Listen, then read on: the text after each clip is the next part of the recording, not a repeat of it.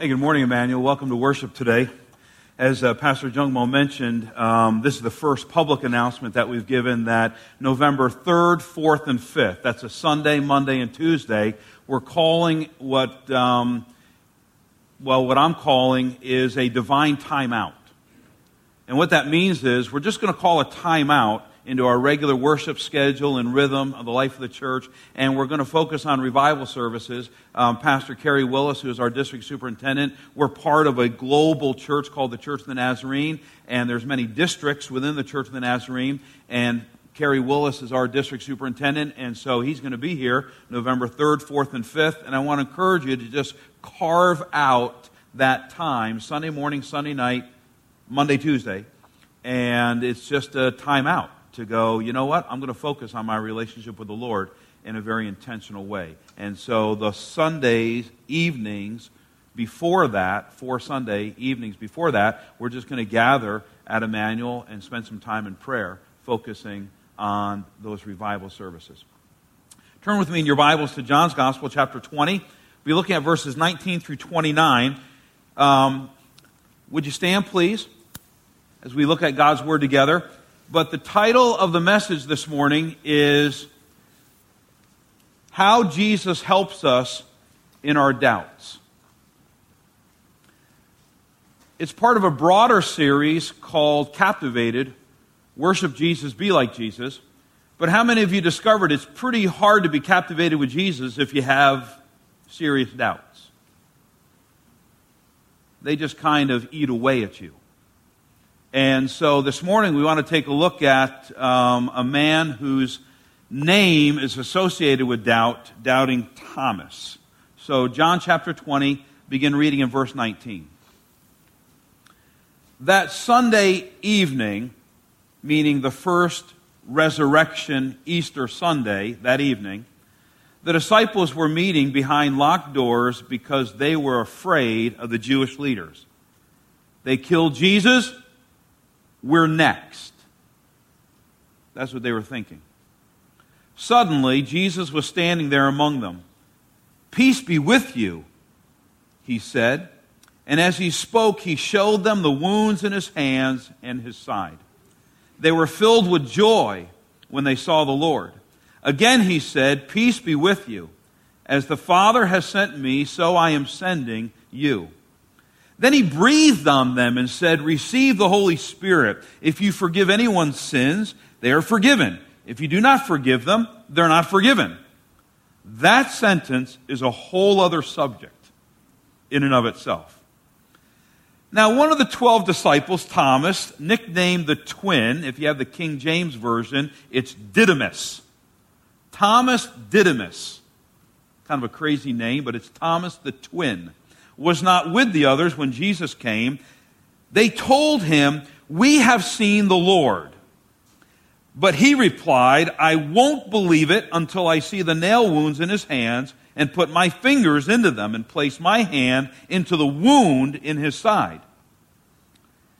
8 days later, the disciples were together again, and this time Thomas was with them. The doors were locked, but suddenly, as before, Jesus was standing among them. "Peace be with you," Jesus said. Then he said to Thomas, "Put your finger here, look at my hands, put your hand into the wound in my side. Don't be faithless any longer, believe." "My Lord and my God," Thomas exclaimed. Then Jesus told him, You believe me because you have seen me. Blessed are those who believe without seeing me. That's you and me. Jesus gives a little prophecy and says, you believe because you've physically seen me, but there's going to be generations and generations and generation of people who follow me, but they've actually physically never seen me. Blessed are those people. So be blessed today, because you're here, and Jesus blessed you for believing in him, though you have never physically seen him. Would you bow your heads together?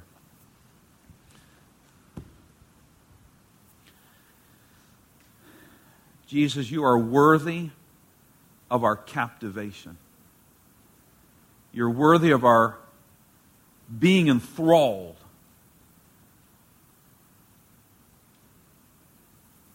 All of us should fall down in worship and say, my Lord and my God. Would you take our worship today? And now over these next few moments, would you help us to get a little bit further in our journey with you so that we can be more captivated with you and what it means to wrestle through times of doubt. Thank you for Thomas's story. It gives us hope. And I pray these things in Jesus' name. Amen. You may be seated.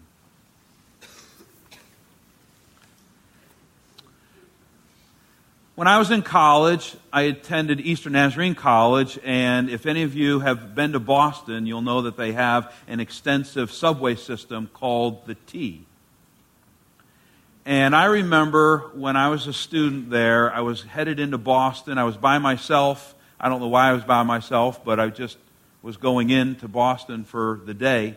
And I remember just kind of zoning out and watching the city go by as I was headed to my destination. And I allowed thoughts that I had been wrestling with to come to the surface. And I remember thinking these thoughts. How do I know it's all true? How do I know that there really is a God? How do I know that there was really a person named Jesus? I mean, a real historical person named Jesus Christ. Is there any evidence of Jesus outside of the Bible? How do I know that the resurrection is real? It is so unbelievable, so unfathomable. Yes, Jesus was dead, but he rose from the dead. Really? That seems far-fetched. And I just let these doubts come to the surface of my consciousness, and I was wrestling for months. And the struggle that I had was that I was studying to be a pastor. And I'm pretty sure you need to believe in Jesus if you're going to be a pastor. And I'm pretty sure that the central focus of believing in Jesus is you have to believe in the resurrection. And so you understand the tension inside of me. The truth is that sometimes we are faced with things that on the surface seem unbelievable. I read something this week that just made me chuckle. It was really smart people that were expressing how certain things were unbelievable to them. So consider this. Everything that can be invented has been invented. Charles Duell said that as the director of the U.S. Patent Office in 1899. Ladies, forgive me. I'm getting a preemptive forgiveness. Sensible and responsible women do not want to vote. President Grover Cleveland, 1905. Here's one. There is no likelihood that man will ever tap the power of the atom. Robert Millikan, Nobel Prize winner in physics, 1923. Heavier than air machines are impossible. Lord Kelvin, president of the Royal Society in London, 1895. I love this one. The horse is here to stay, but the automobile is a novelty, said a Michigan banker who advised Henry Ford's attorney not to invest in Ford Motor Company. The truth is, sometimes things seem so unbelievable that we just shake our head and say, that'll never happen. or that didn't happen. There has to be some other explanation. Which is why I love the story of Thomas. In just a few minutes, I'm going to ask you, so why is this story in the Bible? But I constantly keep going back. I mean, of all the stories, of all the miracles Jesus ever did, of all the teachings that he ever did, like you realize that they could have filled many books, but there's a reason why Matthew, Mark, Luke, and John put certain stories and certain miracles in the Bible, right? So I keep going back and I think, well, if you want the disciples to look good, you're not putting this story of Thomas in the Bible. If you're trying to launch a worldwide ministry that's going to transform the world, you don't want one of the 12 being a doubter. That's why this story is so refreshing to me, because it's almost like John the Apostle is saying to us, it's okay to bring your doubts to the surface because we had our own and we wrestled through them. Then it got me thinking, what do we really know about Thomas? Similar to a couple weeks ago when I was talking about Philip, there's not a whole lot about Philip that we know. We know more about Thomas because he's been tagged with doubting Thomas. But what do we really know about him? Well, we know a couple things. First of all, listen to this. Sometimes we forget this. Jesus intentionally chose Thomas to be his disciple. The Bible says that Jesus, somewhere in his ministry, within the first year or so, spent an entire night in prayer, seeking the Father's direction on who should be the 12. And he picked Thomas. Didn't have to. Sometimes we forget. There was the 3, there was the 12, there was the 72, there was the 125, and then there was the 500. These were the concentric circles of the disciples that followed Jesus. Did you know that? And Thomas was picked as one of the 12. We also know that Thomas was a pretty courageous, loyal guy.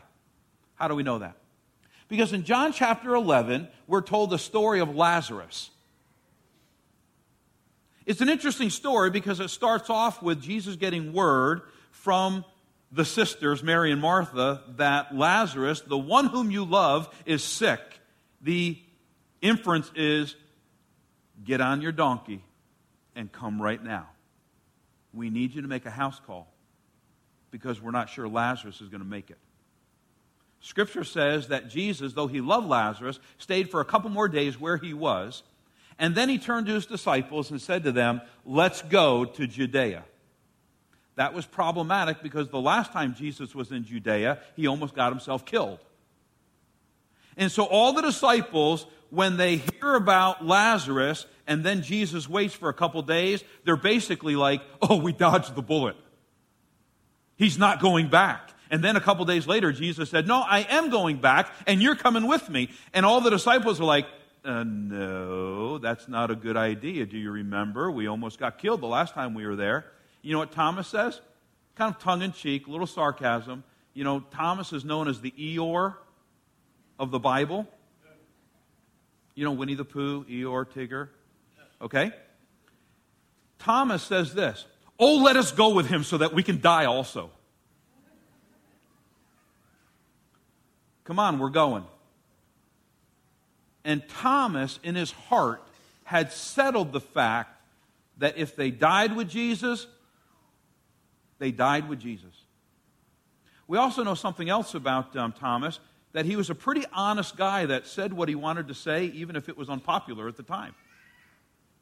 John chapter 14, 15, and 16 is the upper room discourse. Within 24 hours, Jesus is going to be dead. But in this upper room discourse, Jesus, the dying man, telling his disciples his last words, and at a certain point, Jesus says, I'm going to prepare a place for you, but I will come back and get you, and you know the way that I am going. You know what Thomas says? We do not know the way that you're going, and we have no idea what you're talking about. And you can feel the disciples go,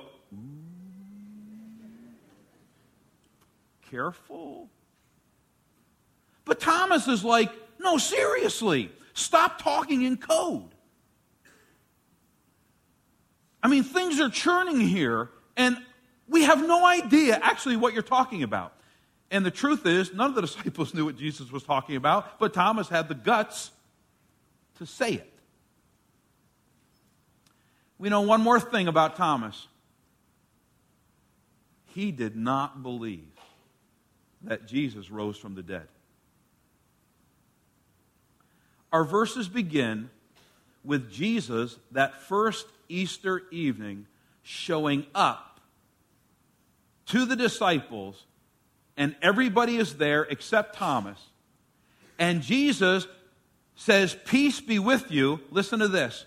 The phrase, "peace be with you," is really saying this: may all good things that you desire come into your life. Hello, boys. May all good things that you desire come into your life. I'm back. And then Jesus shows the disciples his hands. He lifts up his tunic and says, "Look at this. I mean, here it is." And the disciples freak out. They are so overjoyed, they can't believe it, and it doesn't say it in this scripture, but you have to believe that Jesus gives them a little lesson like he does to the two people who are on the road to Emmaus that he meant earlier that day, and kind of went through some scriptures and says, come on, it's not like I didn't tell you this wasn't going to happen. You just didn't get it. But we're told that Thomas wasn't there. Now, where is Thomas? Nobody knows. No scholar knows. No biblical scholar has any idea where Thomas was. It's all conjecture. But it's not hard to conjecture. He's despondent. He's removed himself. You know, when you have a deep hurt, do you like to press in and have everybody around you? Or when you have a really deep hurt, do you isolate yourself? The room is split. If you're an extrovert, you want to gather people around you. If you're an introvert, you want to pull back and just lick your wounds. So it's not hard to imagine that Thomas probably went home and was binge watching something on Netflix. But actually, it was all a haze. He's watching TV, but he's not watching TV. He's getting up to get something to drink, but he doesn't even know. How many of you have been so distraught that you're going through the motions of life, but you're actually not engaged? When we lost a child, Holly and I lost a child. When we lost a child, I remember that I had to go to work, and so I remember being at work, but for the life of me, I couldn't remember how I got there. Had someone dropped me off? Or had I driven? If I drove, there's like 3 different ways I could have gone to my work, but I couldn't remember which way I took. I was just in a haze.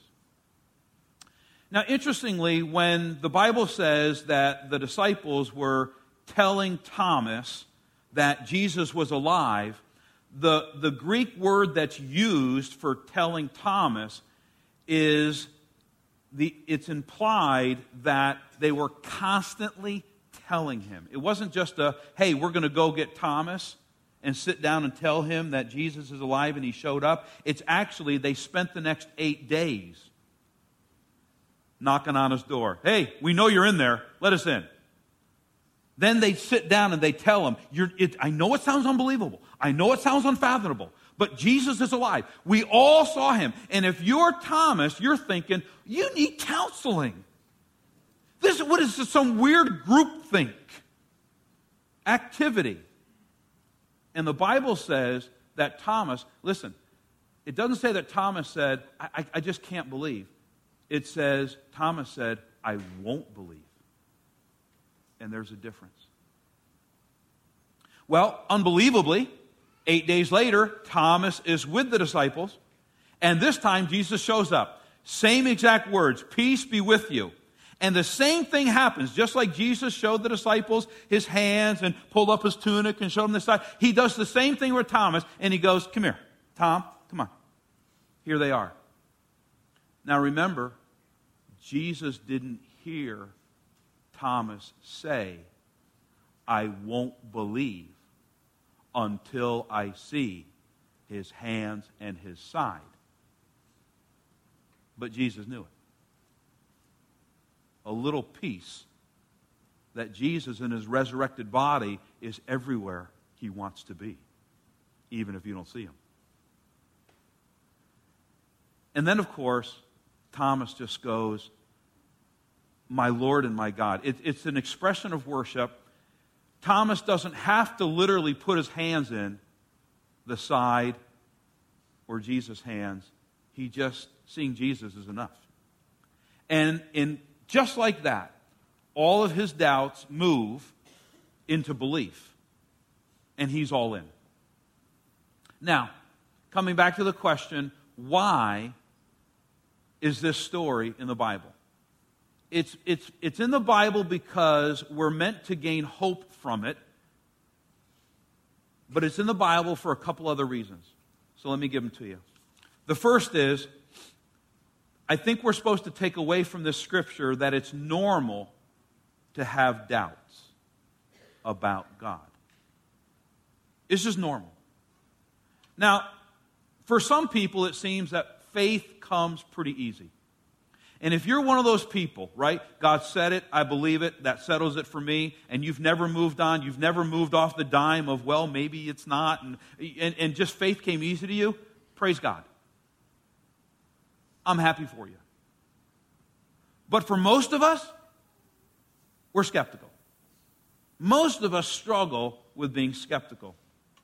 And I don't think that that's necessarily a bad thing, by the way, because it keeps us from being gullible. How many of you know there's not much of a difference between having an open mind and a hole in your head? Just a little bit. In fact, if you want scriptural basis for this, that skepticism is okay, John chapter 2, verses 23 and 24 says of Jesus, while he was in Jerusalem at the Passover feast, many people saw the signs that he was doing and believed in his name. All good. But Jesus did not entrust himself to them because he knew all men. That is not Jesus being cynical. That is Jesus recognizing that just because somebody says something doesn't mean they're really all through it. The same people that said, Hosanna, Hosanna, King of the Jews, our Messiah, a couple days later are like, crucify him, crucify him. You know what I'm saying? Now, it seems to me that there are different kinds or types of doubt. The first kind, I think, is just, I'll label it natural doubts that are part of the normal process of growing and developing. I didn't realize it at the time, but actually this is where I was at when I was in college.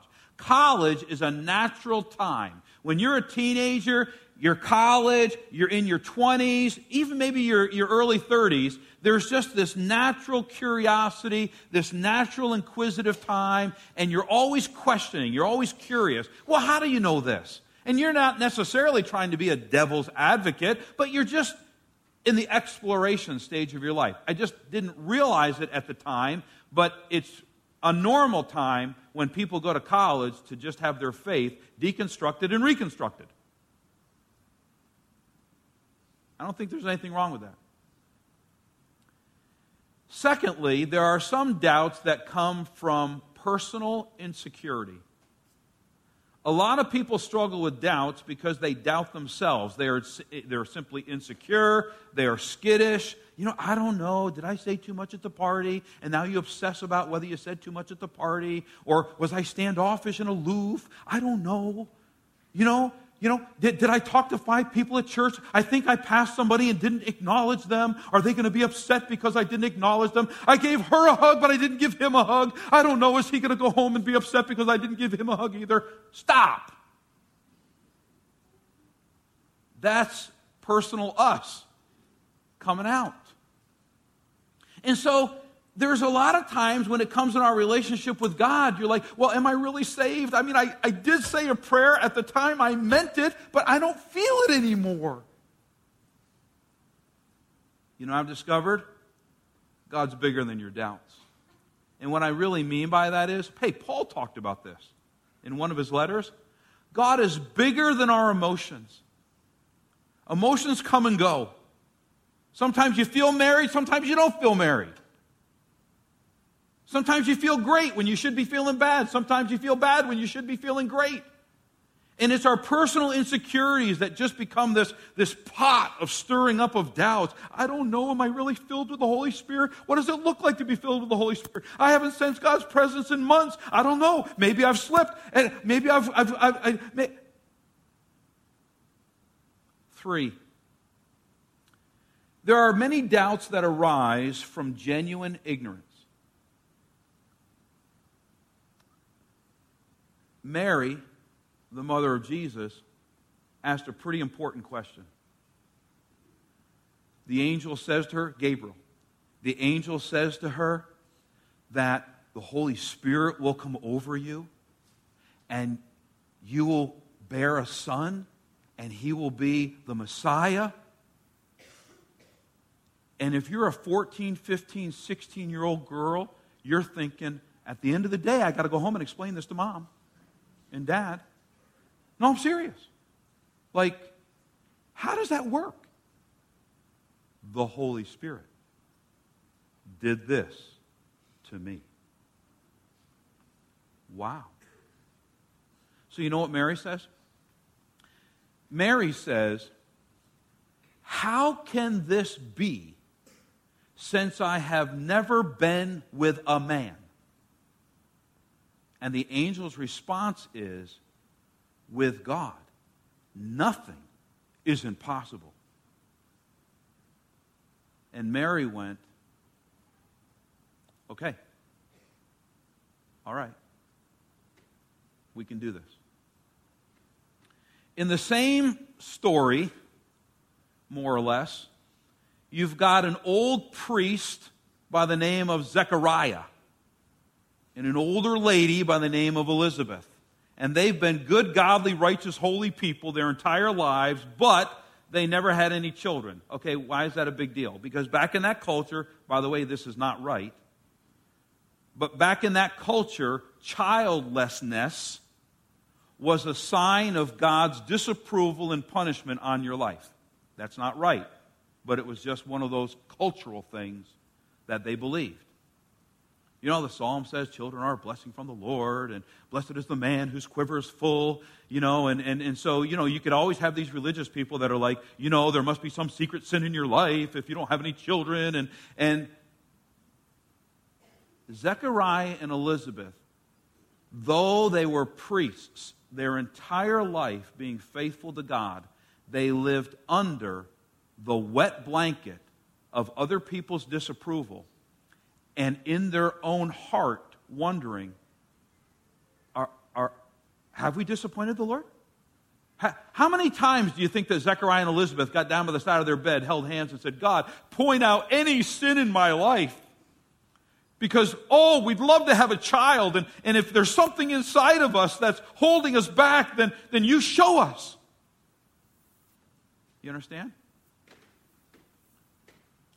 So one day, Zechariah's in the temple performing his priestly function, and the angel Gabriel comes to him and says, your wife Elizabeth is about to have a child. And this child's going to be very, very special. His name is going to be John. We know him as John the Baptizer. And this child is just going to pave the way for the Messiah coming. Zechariah almost asked the same exact question as Mary does, except he says it in a different way. In our later years, are me and Elizabeth really going to have a child? How can I be sure that what you say is going to happen? Do you see the difference between Mary and Zechariah? Now here's where things get a little interesting. Gabriel says, I stand in the presence of Almighty God, and you dare to question me?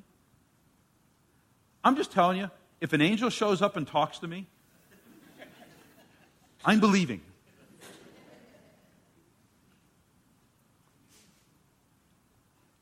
There's a pattern. There's a continuum. From questioning to doubting to skepticism to unbelief. And Zechariah, though he was a good man, had come from questioning, why God hasn't this happened, to doubting, I don't know. Maybe it's us. Maybe God's not powerful enough. I don't know. To skepticism, it'll probably never happen.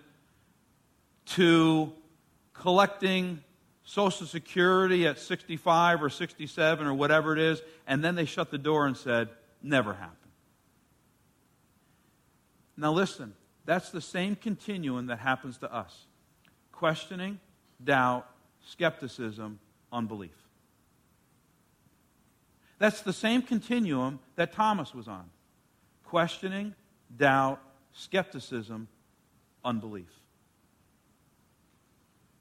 And for Zechariah, he got a little spanking, and that spanking was, we're closing your mouth until your son is born.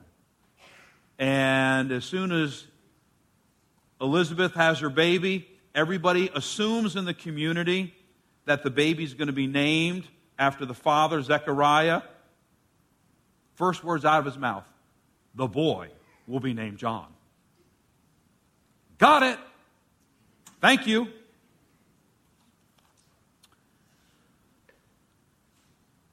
Number 2, Jesus comes to us when we're struggling with doubts. I find this exceedingly beautiful. This is the reason why this story is in the Bible. Jesus does not leave you floundering. Jesus does not leave you with, well, you work it out yourself. Jesus comes to us when we're struggling with doubts. So why did Jesus come back a second time? He only came back for one reason. It was Thomas.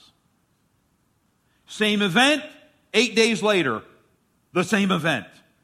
First time, Jesus shows the disciples his hands, pulls up the tunic. You got it, guys? Second time, peace be with you. Same thing, does it just for Thomas. What I've discovered is this.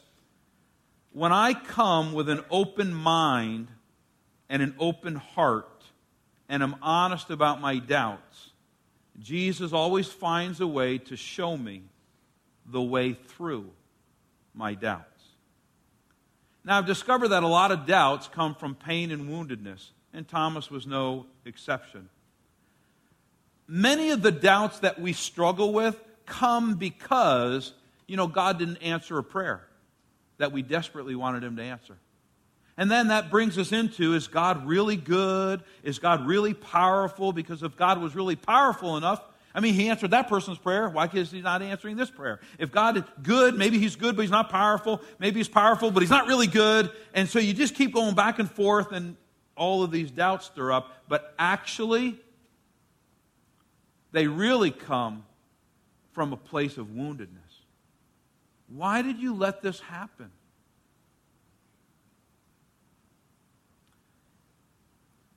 Pastor Ann, serving communion last week, said something I had never heard before, and it's taken me on this trail in my mind. I must have missed it someplace, but as soon as she said it, I thought, yeah, that's right. When Jesus rose from the dead and received a resurrected body, why did he choose a resurrected body with wounds still in it? Stop and think about it. If I'm getting a resurrected body, I'm dropping 30 pounds and gaining 2 inches. You know what I'm saying? When we get to heaven, all the guys are going to be like 6'3". We're all going to be trim. That's heaven. Ladies, I have no idea what you want to do. Okay, I'm just telling you what guys want to do. Okay? But I mean, seriously, if you could pick your resurrected body and Jesus is God, why did Jesus choose to have a resurrected body that still had wounds in it? There's only one reason. Listen very carefully. It is not the teaching Jesus that woos people to himself. It is not the miracle-working Jesus that woos people to himself. It is the wounded on the cross Jesus that woos people to himself. It's the resurrected Jesus that still carries the wounds that is most appealing to people. I find this to be fascinating.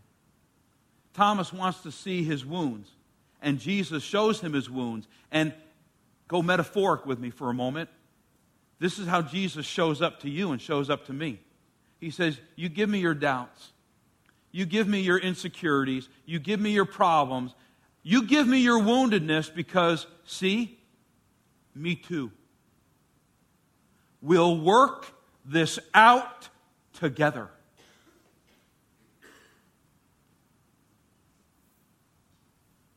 Number 3, your doubts are the door to deeper development. We should not be afraid to voice our uncertainties to God or others, because God is never intimidated by our doubts.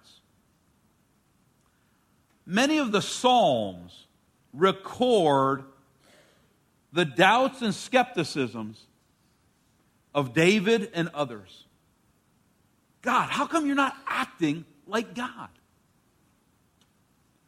Doubts can drive you to a deeper answer. I mentioned earlier to you that my doubts drove me to the subject of apologetics. Apologetics is literally the defending of the faith. And so I took my doubts on the train to Boston, and rather than stuffing them back down inside of me, saying, I shouldn't think that way, I turned to the subject of apologetics, and here's what I discovered. Did you know that there is more written evidence of the existence of Jesus Christ outside the Bible? There's more written evidence in the ancient world that Jesus existed than there is that Julius Caesar existed. Nobody questions Julius Caesar existed. And yet there's so much more ancient history outside the Bible about Jesus. All you got to do is type that in, because I wanted to make sure that if somebody didn't believe me, you can just go back and type in, is there any outside historical evidence that Jesus Christ existed? You do that this afternoon, and you'll see a list of the historians that mention Jesus. And none of them were believers. All of them were antagonists. Did you know that there are approximately 300 prophecies of the coming Messiah in the Old Testament? The chances of a person just fulfilling 8 of the 300 prophecies was calculated by a mathematician named Peter Stoner. And what he discovered was for a person to fulfill simply 8 of the 300 prophecies of the Messiah in the Old Testament, the chances of that happening are 1 in 10 to the 17th power. So everybody who's really good at calculus, come up to me afterwards and make sure I said this right. That's a 1 with 17 zeros behind it. That's the chance of a person just fulfilling 8 of the 300 prophecies. And Jesus fulfilled every one. I guess what I'm trying to say is, when I began to dig into apologetics, here's what I've discovered. It takes more faith to believe what skeptics say about Jesus than it actually does to just accept what Jesus and believers say about Jesus. My point is this: bring your doubts to Jesus. He can handle them. Come with an open mind, come with an open heart, and God will find a way to turn your doubts into a pathway of deeper development. Do not isolate yourself like Thomas did. What I've discovered is that if you will stay in community with other Christians, many of your doubts will be answered. You get into trouble when you remove yourself from community and just sit all day long binge watching Netflix and just let your thoughts loop. And that's a spiral downward. So, what happened to Thomas? Church history? Church history tells us that the disciples decided that they wanted to divide up the world to evangelize it. And so they sent different apostles to different places. Where did Thomas go? Thomas went to Iran, modern-day Iran. Then he went to China. But he ended up in India, the southern part of India. Did you know that there's a church in India that has historical documents that dates all the way back to when Thomas showed up? Southern India. It's called the Thomist movement. And Thomas spent the rest of his life in India evangelizing for Jesus. Not bad for a guy that's known as Doubting Thomas. So what about you? For some of you, this message is like, yeah, I don't even care about this. This isn't even where I'm at. I've settled it in my heart. Wonderful. Praise God. You're going to have a moment at just the end when the worship team comes up. You're going to have a moment to just say, I don't care about this message. My Lord and my God, and I'm just going to spend a few minutes worshiping and being captivated with Jesus. Right on. But for some of you, because we live in a skeptical age, for some of you, you're like, is it okay to bring my doubts to the Lord? Absolutely, it's okay. Because that's the pathway to deeper development. And so what you can do is this, and here's my promise to you. If you will, with an honest mind and an open heart, just bring whatever you want to bring to the Lord. Doubts, fears, insecurities, whatever you want to bring to the Lord. He can more than handle it. And He will find a way to come to you. Maybe it's through other people, maybe it's through your own reading, maybe it's through academic pursuits, maybe it's through apologetics, whatever it is. Jesus will find a way, because Jesus never asks you for blind faith. He asks you for reasonable faith. I always thought growing up I'd have to have blind faith. You know, no facts, no whatever. And Jesus doesn't expect that. Jesus reveals Himself to people who want Him to reveal Himself to. And maybe this morning, at the end, you can just say, I have lots of doubts, but I'm just bringing them to you, and I'm going to trust you that somewhere along the line in my own journey, you're going to quell those doubts. And then you can join the rest of people by just worshiping Jesus, saying, my Lord and my God. Would you stand, please? Jung Mo is going to come and lead us in a closing song. It's a beautiful song, and here's my invitation to you. Why don't you just spend some time worshiping the Lord as your Lord and your God?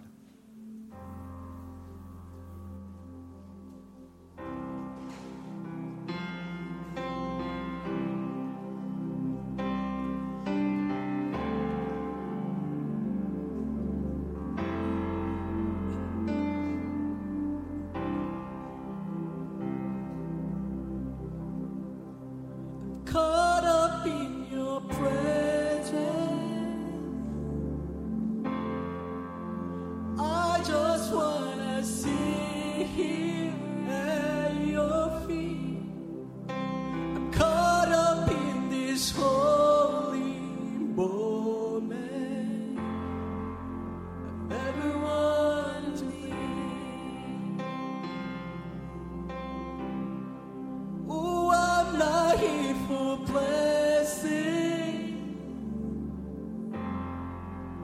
Jesus, you don't owe me anything more than anything that you can do.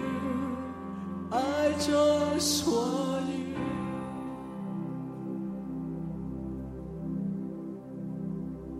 I'm sorry when I just gone through the motion. I'm sorry I just sang another song. Take me back to where we start. I open up my heart to you.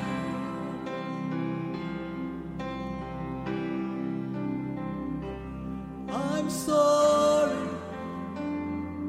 when I come with my agenda. I'm sorry I forget that you're enough. Take me back to where we start. I open up my heart to you. I caught up in your presence. I just wanna see at your feet. I caught up in this holy moment and never want to leave. Oh, I'm not here for blessing. Jesus, you don't owe me anything more than anything that you can do. I just want you. I just want you. Nothing else. Nothing else. Nothing else will do. I just want you. Nothing else. Nothing else. Nothing else will do. I just want you. Nothing else. Nothing else. Jesus. Nothing else will do. I just want you. Nothing else. Nothing else. Nothing else will do. I just want you. Nothing else. Nothing else. Jesus. Nothing else will do. I just want you. Nothing else. Nothing else. Nothing else will do.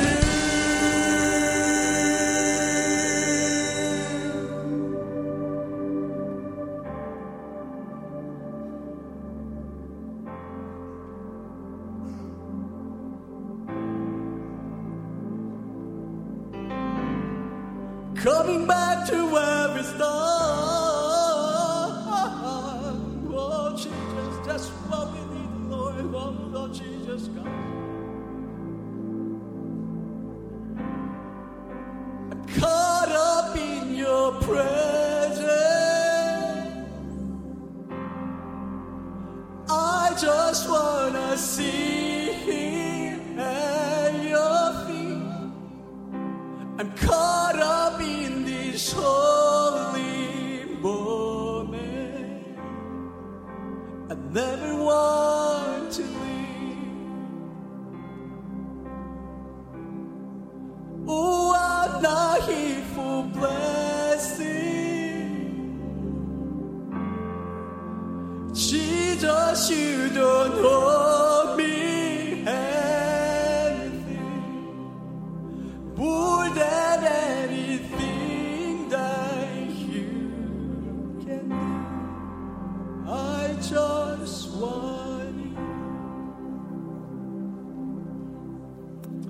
Let's bow our heads together. Take a moment and worship the Lord. In your own way, just say, God, I just give myself to you again. I want to be in your presence. I want to sit at your feet like we just sang about. I lay down my insecurities. I lay down my doubts. I lay down my skepticism. You're bigger than all of that. You're bigger than our emotions. You're just bigger than even our intellect. And this morning, we just stand in awe of you as the risen Savior who comes to us, who nurtures us along in our faith, even when we struggle. Our Lord and our God, we honor you today. We bless your name. You are holy, you are high and lifted up. And yet you're so close. Help us this week to live in a mindset and an attitude of worship. I pray this in your name, Jesus. And all God's people said, amen. God bless you. Have a great rest of the day.